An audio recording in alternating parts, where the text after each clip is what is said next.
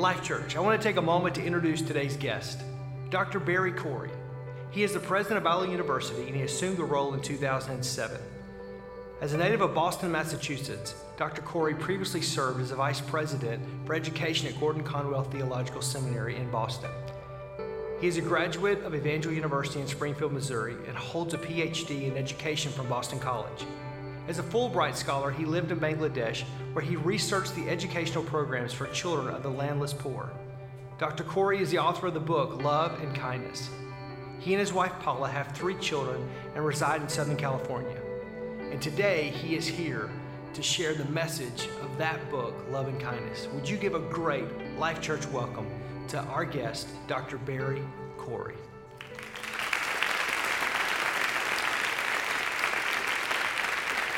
Well, thank you.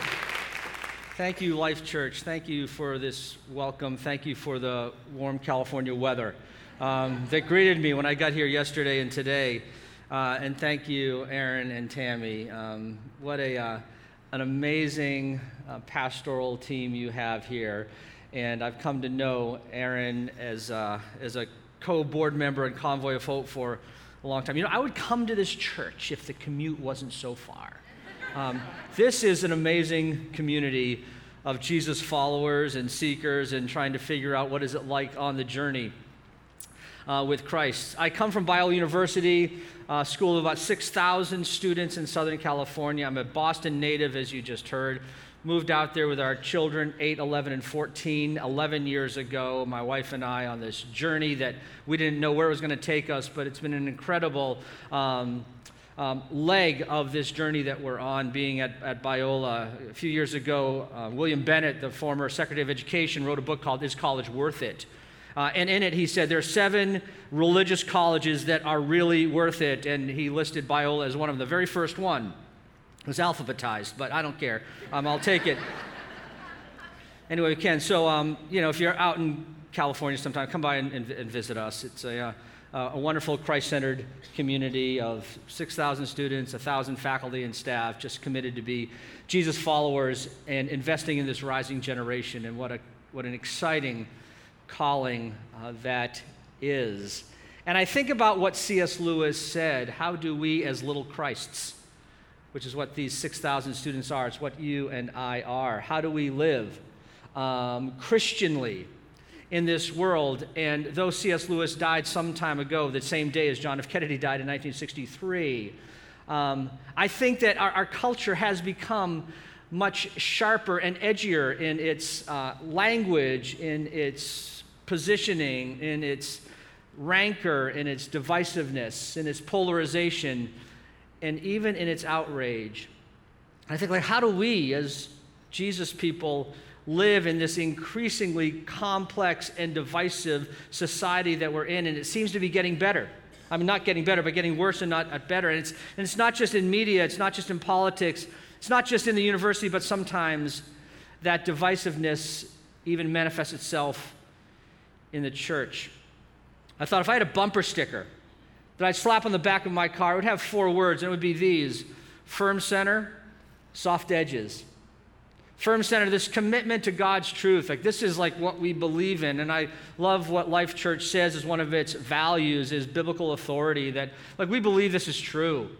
What the gospel calls us to, that's the firm center. But soft edges means the gospel calls us to lead, not by wrapping ourselves in razor wire and going after the other side, but lead with hospitality and kindness and listening and graciousness in a world that needs it more than ever. And I believe that our witness to the watching world is going to be measured by how we live out our soft edges. And I've been thinking a lot about God's kindness through his church. I, as you saw, wrote a book on kindness, not the book on kindness. And tucked through Scripture are these wonderful examples of surprising kindness, maybe where you least expect it. Take David, the king, right? And you know him. You think this royalty, this psalmist, this guy that could write these epic poems and also play the harp and slay Goliath with a stone, this athletic.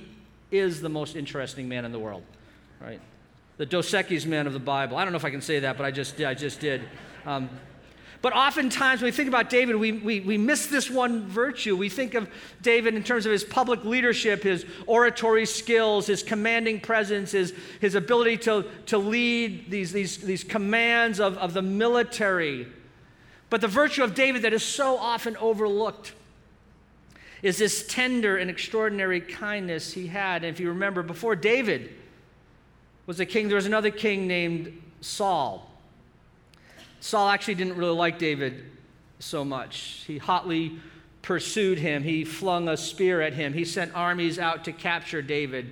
Saul would rage with envy when that ditty was sung by the Israelites. Saul has slain his thousands, David his tens of thousands.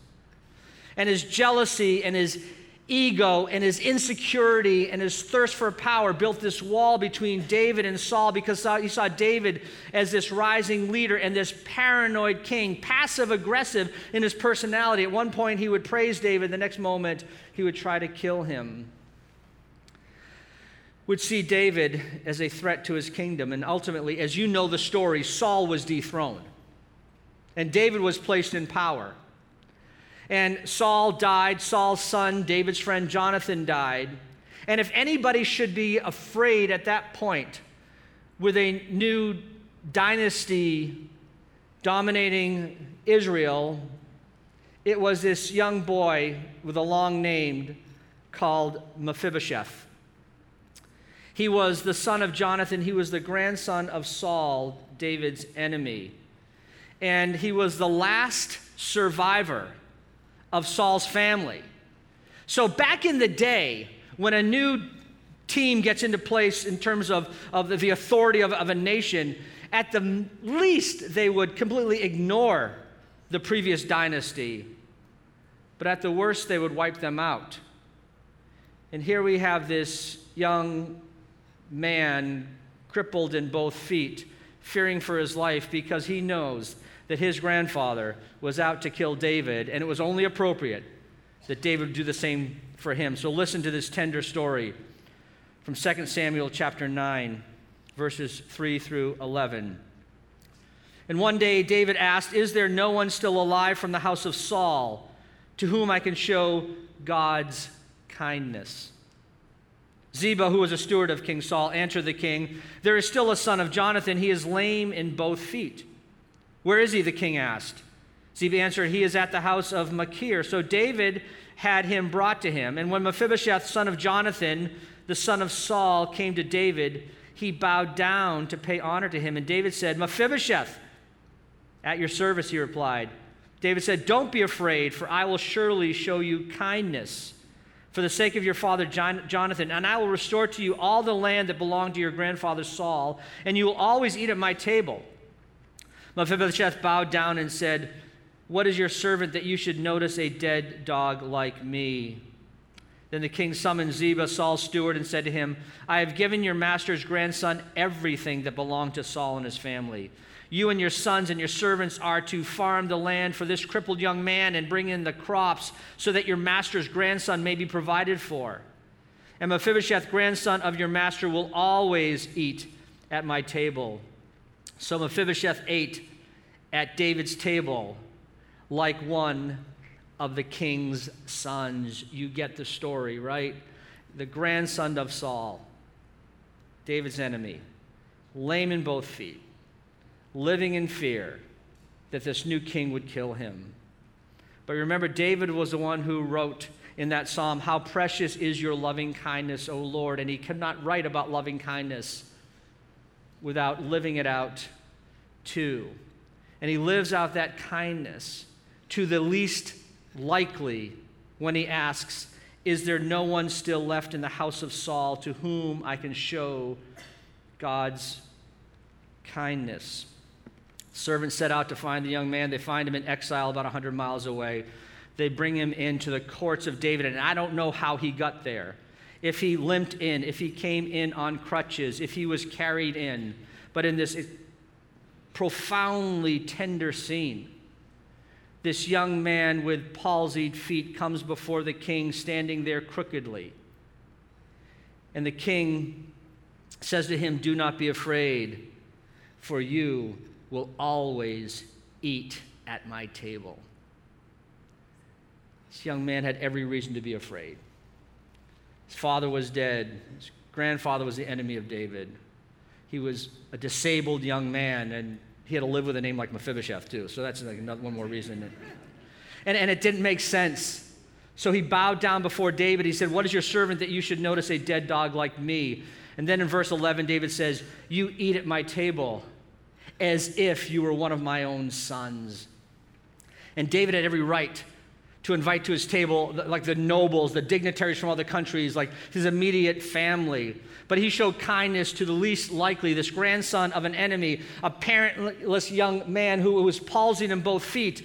And this kind king invited Mephibosheth to sit at his table, not just for one meal, but if you read the story, it's for every meal, every day, month after month, year after year. And this is grace.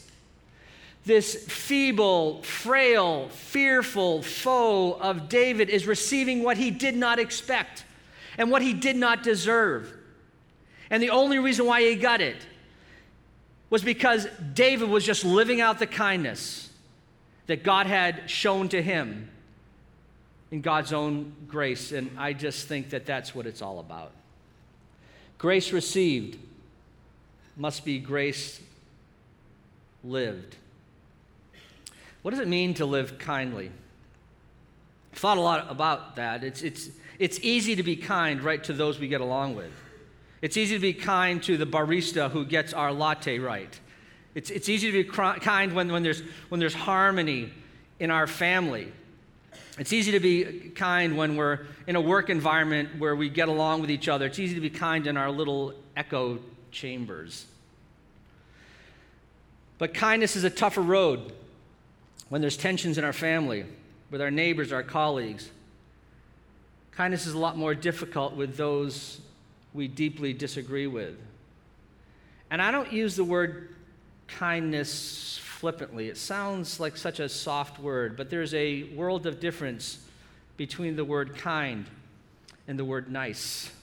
Nice is timid, it's frail, it's empty, hollow. I don't know what it means. We need to stop telling our children to be nice and start telling them to be kind and tell them the difference between the two. Kindness is all over the Bible, Old Testament, New Testament, everywhere you find the word kindness. You won't find the word niceness or nice in the Bible anywhere. Because kindness is not the thing we do. It's the way we live. We don't just do kindness in some Nike-esque kind of way. We live kindness. We love kindness. It's what the prophet Micah was talking about in chapter 6 when he said, "He has shown you, O followers of God, how to live." What do you live like when you're a follower of God? Well, you do justice and you love kindness. We say love mercy, but it actually means love kindness. And you walk humbly with your God. And you think of those three, do justice, love kindness, walk humbly with God. It seems like the kindness thing should be the easiest of the three, but kindness is very hard to show to those that we've ignored or condemned or judged or avoided, or those people who get on our every last nerve. Being kind to those we like, it's easy and it costs little. But Jesus says in Matthew chapter 5, you have heard that it said, you love your neighbor and you hate your enemy. But I'm going to flip that and I'm going to say you love your neighbor and you love your enemy. And he goes on to say you love your enemy and you pray for those who persecute you. So Jesus says there's two groups of people in our lives. Those we're in community with, those are our neighbors, and those we're not in community with. And he calls those your enemies. Those aren't necessarily people that we're combating with or fighting against, but those we're not in our community. And he said, those who are not in your community, I'm telling you to do two things. You love them and you pray for them. And he didn't say do one or the other, but sometimes that's exactly what we do. Sometimes we love or we don't pray, or sometimes we pray and we don't love. And when we have loveless prayer or prayerless love, we're missing half the picture. What does it mean to love those outside of your community? What does it mean to pray for those who make life really hard for you? The sad reality is that we do one or the other. We love our enemies without praying. So we might have like a great relationship with somebody outside of our community, but we don't long to see the gospel transform their lives. And this is grace without truth. Or sometimes we say, I'm going to pray for my enemy, and we pray for them, but we keep a distance. And there's no proximity, there's no relationship, and we're afraid to kind of cross that barrier to get into community with them, these people that are different than we are. And there you have truth without grace. And Jesus says, you don't get to pick which verb. You love and you pray for. And when he says this, he's just saying, you be like me. Because God's word says Jesus came full of grace and full of truth. Grace the soft edges, truth the firm center. It's not either or, and it's not half of each. It's fully both. And so we live these lives of kindness, and this is what kindness looks like. I'm all about like random acts of kindness. I mean, that's we see the bumper stickers about random. And when you do that, you buy a dessert for somebody at a different side of the restaurant because you're just going to randomly help them out with something. You pay it forward at Starbucks when you're going through the drive-thru. You take out your neighbor's trash, right? Random acts. You tell your friend that she has like spinach in her teeth because you want to be a kind. Whatever your kind act is. And I like this kind thing. As I told you, I'm at Biola University, and I'll stop students, and this gives me energy, and I have a conversation and ask them how they're doing, give them a high five, fist bump, hug, whatever. And it wasn't long ago that someone showed me this Facebook posting after one of those encounters. Said this, today DBC president of Biola put his hand on my shoulder, looked me in the eyes, and asked me, how am I doing? He smelled like flowers, though. This dog's aroma made me feel like, dang, I'm a be okay. I'm struggling, but I can do it, just saying.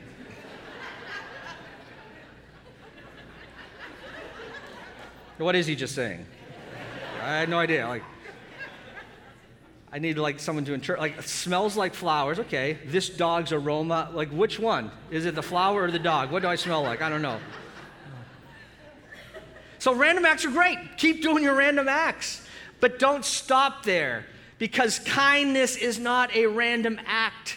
Kindness is a radical life. It's countercultural. It's the way Jesus calls us to be. It means that we have to live out this profound sense of kindness, whether we're accepted or not, whether we're thanked or not, whether people appreciate it or not. It's this one-dimensional way of you just live it that way, uncompromisingly, sacrificially, day in and day out, and it's hard.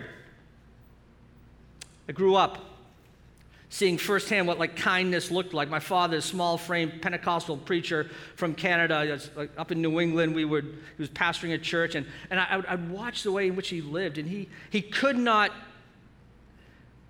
contain this Christ-centered love within him, and he did it in the most awkward ways, right? So we'd be getting gas, and we'd pull up in our Pontiac Bonneville. They don't make Pontiacs anymore. And we go to the gas station. He'd get out, and he'd hug the Islamic gas station attendant and told him how much he appreciated him. And I'd slither down in the back seat. We'd go to the cobbler where he's getting his shoes fixed, and this old Armenian man would be standing there. My father said, "Can I pray for you?" And this man would hold his frail hands across that polished stained counter, and they would clutch hands and pray. And I'd stand at the door. I'd be praying too, like no one would come in, and catch them in the act of talking to God. And one time they had the audacity to go up to Reuben. Reuben was a Jewish furniture merchant in Worcester, Massachusetts, where my father would buy office furniture. And he just couldn't help himself. My father just went up to him, and he held Reuben's face in his hand, and he said, "Reuben, I love you." Oh, why are you doing that? And I wanted to crawl under the desk there, run out of the store. There were plenty of times I saw my father get rejected, being kind that way. People walking away, saying something offensive to him, giving him the stiff arm or the cold shoulder or the middle finger, whatever it might be, and he didn't care. And I often felt for him the rejection that he did not seem to feel for himself. It was a few decades later. I was living in Bangladesh, kind of going through a little bit of a funk in my life, trying to figure things out, and And when I was there, my father came through. I was in my late 20s, single, trying to kind of live the world as an adventure. And my father was on a walk for me one morning, and he was just there for a few days. And he said, there's this verse that Jesus says to his disciples, I can't seem to get it out of my mind. It's in Matthew chapter 10, right after he tells his disciples, you want to be my follower, you pick up your cross, and you come after me. My father said immediately after that, this is what Jesus said to his disciples. He said, whoever receives you receives me, and whoever receives me receives the one who sent me. He said, I'm not fully sure what Jesus meant, but this I do know. He's saying this when like rickshaws are swirling around us and people are rummaging through dumpsters and beggars are on the street and crowded and poverty everywhere. I'm looking around seeing all this, like this blight of humanity. And my father says, this I know that whoever God places in my path, how will they receive the grace of Christ? How will they receive the love of God unless I make myself receivable first? Jesus says to the disciples, whoever receives you receives me. And whoever receives me receives the one who sent me. And then it was like life flashed before my eyes, hugging the Islamic gas station attendant, praying with the cobbler, holding Reuben's face in his hand and telling him he loves him. And my father wasn't being weird. He was being receivable. And sometimes he wasn't received. And Jesus never said, you are going to be received. He always said, you make yourself receivable. Remember that Facebook posting of this dog's aroma smells like flowers, though? It actually was a biblical, I don't know if the guy realized it or not, but Paul says this to us, that we are the aroma of Christ. To some, you're the smell of life. To others, you're the smell of death. To some, you'll be received. To others, you'll be rejected. But as Jesus followers, you got to keep on smelling like him, giving off the aroma of Christ wherever you go. And it's not an option for us, because kindness is on the short list of what Paul says are the fruit of the Spirit: love, joy, peace, patience, gentleness, kindness. It's not an optional gift of the Spirit, right? It's an essential fruit of the Spirit. And we exhale kindness when we inhale what the Holy Spirit has done in us, breathing on us in a way that makes us more contagious with the love of Christ in us, so that we also believe those words of Jesus, whoever receives you receives me. And whoever receives me receives the one who sent me. What he said to his disciples then, he's saying to us today. As you know, I run a Christian university in Southern California. I love the job, but it hasn't been without its challenges. I don't know a whole lot about Wisconsin politics. I know you have a governor named Scott Walker who's been on the news about collective bargaining and things like that, drives a Harley made down the street. But in California, the political climate, it's for Christian colleges, it's pretty. I've only lived in 2 states, right? I lived in Massachusetts and I lived in California. I skipped the easy ones in the middle, let me just say that. But in California, it has not been an easy road to navigate a faith-based university in a state like this. And 2 years ago, Sacramento introduced a bill that was directly focused on Christian colleges like Biola because of certain sexual ethics that we have about how we live out our kind of sexual understanding, what the Bible says on a place like Biola University. And they're basically saying that's a discriminatory way to be. So there are some bills that were introduced that were very harsh. And one advanced and actually passed. It lost some of its teeth at the end, which is a good thing. But we were told that there are harsher and more bills that were going to be coming our way. And behind these bills was one lawmaker who was chair of the LGBT caucus in Sacramento. He wouldn't meet with anybody. He was dead set on correcting what he saw was a gross injustices live out in these colleges that had certain sexual ethics. And he was, I guess, in our minds, public enemy number one. And one day I was about to go to Sacramento, and I got a text message from a friend. He said, if you're ever in Sacramento, he didn't know I was going the next day. He said, there's somebody that I want you to meet. And he mentioned this person's name, and it was Evan Lowe, who is the lawmaker that like no one had met, and he had introduced one of the fiercer of the bills, and it was just, he was set on undoing us. I said, well, he won't meet with me. He texted me back. He said, he's meeting with you tomorrow at 4:30. So I was actually anxious all day. I had a bunch of meetings in Sacramento, went into Assembly Members Lowe's office at the end of the day. And I know that with the cultural and political landscape changing in California, that it seemed like the gap was widening between the ways Christians lived and the way the state was going. So I was quite anxious. We had about 30 minutes together, had a rather pleasant conversation. I said, Evan, would you ever come to Biola University to visit? He paused for a second. He said, okay, I'll come. 3 months later, he came. He spent a chunk of the day on campus. Then he and I sat down that night over dinner for 4 hours. We've had many meals since that time, and we've gotten to know each other quite well. And instead of leading with our best arguments that night about why my perspective was right and why his perspective was wrong, I decided I'd start with civility and listening. And sometimes we need to start by talking across the table rather than shouting across the street. Sometimes you'll understand that breaking bread begins to break down barriers. Last year, he and I wrote an op-ed in the Washington Post, headlined, "We First Battled Over LGBT and Religious Rights.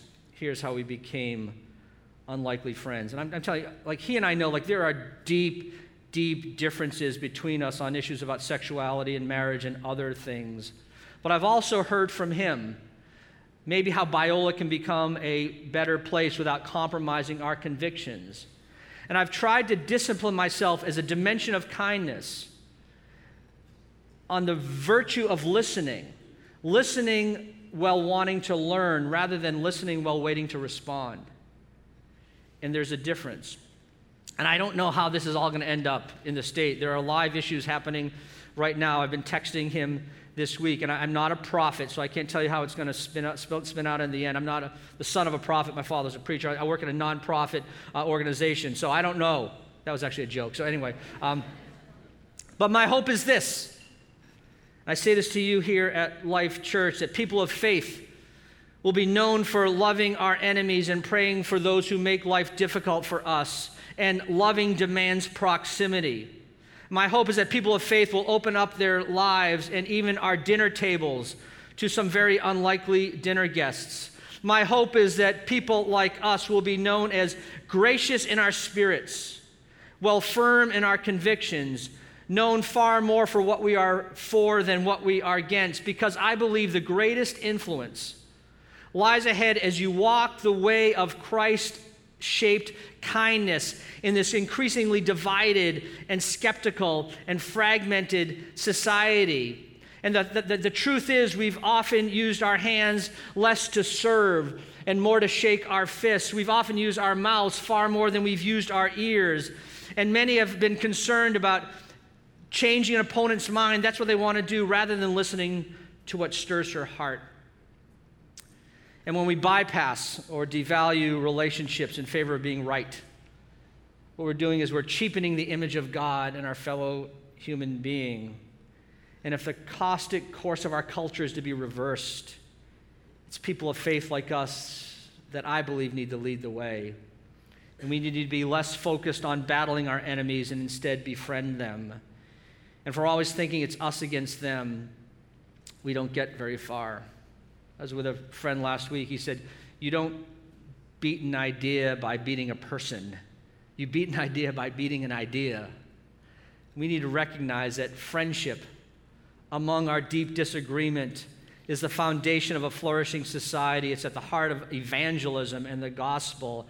It's kindness that opens the doors to transform hearts far more than some like blog or disembodied tweet ever could. And you know you're doing it here. At dinner with your pastor last night, I know the vision of this church, what you're doing with Convoy of Hope, what you're doing to reach the world, what you're doing to reach the neighborhood, what you're doing this coming Saturday, right, with Serve Day. This church is filled with those who are living out this life of kindness, and don't stop not only don't stop, do it more radically than ever before. Who knows, there may come a day that the state of Wisconsin says, the kindest church in this state is Life Church, right there on the western side of Milwaukee, because you're living it that way. And it's awkward, and it's messy, and it's difficult at times, but it's the way in which Jesus has called us to live. And I believe Christians more than ever must be known for our radical kindness. It's Romans 2:4. After this little rant that Paul has about how often Christians are known to be judgmental people, he says in Romans 2:4, it's God's kindness that leads to repentance. It's not our judgmental spirits that lead to repentance. It's not our ranting that leads to repentance, but it's God's kindness that leads to repentance. My friends, you cannot love well with a bullhorn. The Bible says we will be recognized not by our postings on Facebook or our outrage blogs about how bad secularism is, but you will be known by your fruit. And the fruit of the Spirit is love and joy and peace and kindness. And this Holy Spirit breathed kindness has more power than you can even begin to imagine. It can break down these seemingly impenetrable walls. It is at the heart of racial reconciliation. It can restore relationships long thought unsalvageable. It can empower servant leaders to break stalemates. It can bring nations together, and it can lead people to Jesus. That's why we must live radically this way. We don't live the life of kindness in order to be thanked. We live the life of kindness in order to be obedient. A.J. Gordon, the great 19th century Boston preacher, said it this way: our task is not to bring all the world to Christ. Our task is to bring Christ to all the world. And that means kindness calls us off of our blogs and off of our soapboxes and calls us into the cities and into the neighborhoods and into the schools and into the workplaces, living that life of profound kindness. Sometimes our kindness will be accepted. Sometimes our kindness will be rejected. But I can guarantee you this: your kindness will never be forgotten, because it plants a seed in someone's heart that I believe one day will germinate, even though it's suppressed for a long time, long after you might be gone. So don't feel that because you weren't appreciated for the kindness that you expressed, that you're going to just say, okay, I tried it, I'm going to give up. Whoever receives you receives me, Jesus said, and whoever receives me receives the one who sent me. We make ourselves receivable, even though sometimes we are not received. Maybe someone can come up here and start playing something spiritual. I'm going to land this plane right now.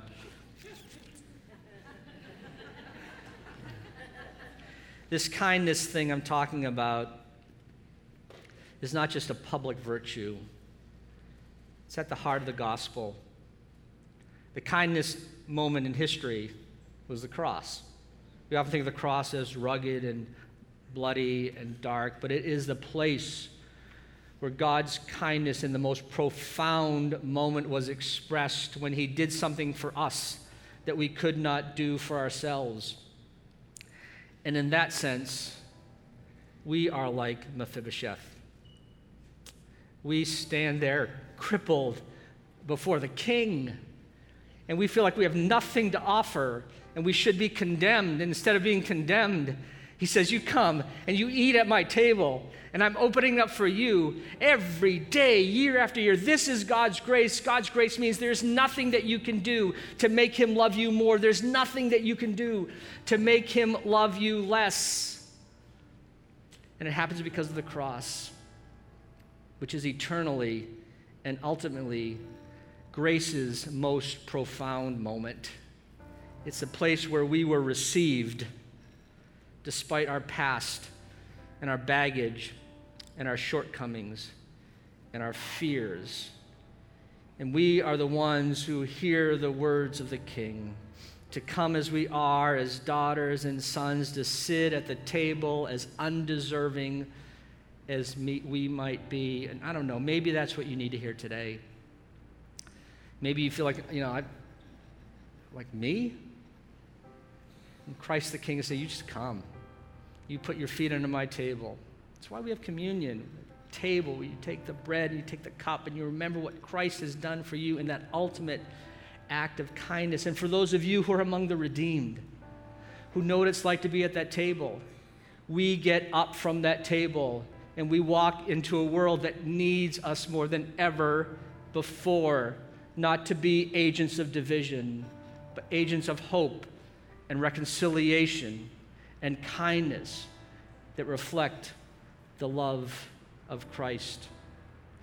So therefore, as God's chosen people redeemed by his grace, God's word exhorts us, holy and dearly loved, clothe yourself with kindness. Father, may your word stir hearts today, not just to get it, but to live it. May we not only grasp the truths that you have for us, but may we be grasped by them and go from here living out the love of Christ. For anyone here who hasn't experienced that love, that grace that is free and eternal, I pray that maybe even today they'll say, Jesus, I want to come to the table like Mephibosheth of old, broken and hobbling and weak and weary, and receive that grace, that amazing grace, that we pray all this in Jesus' name.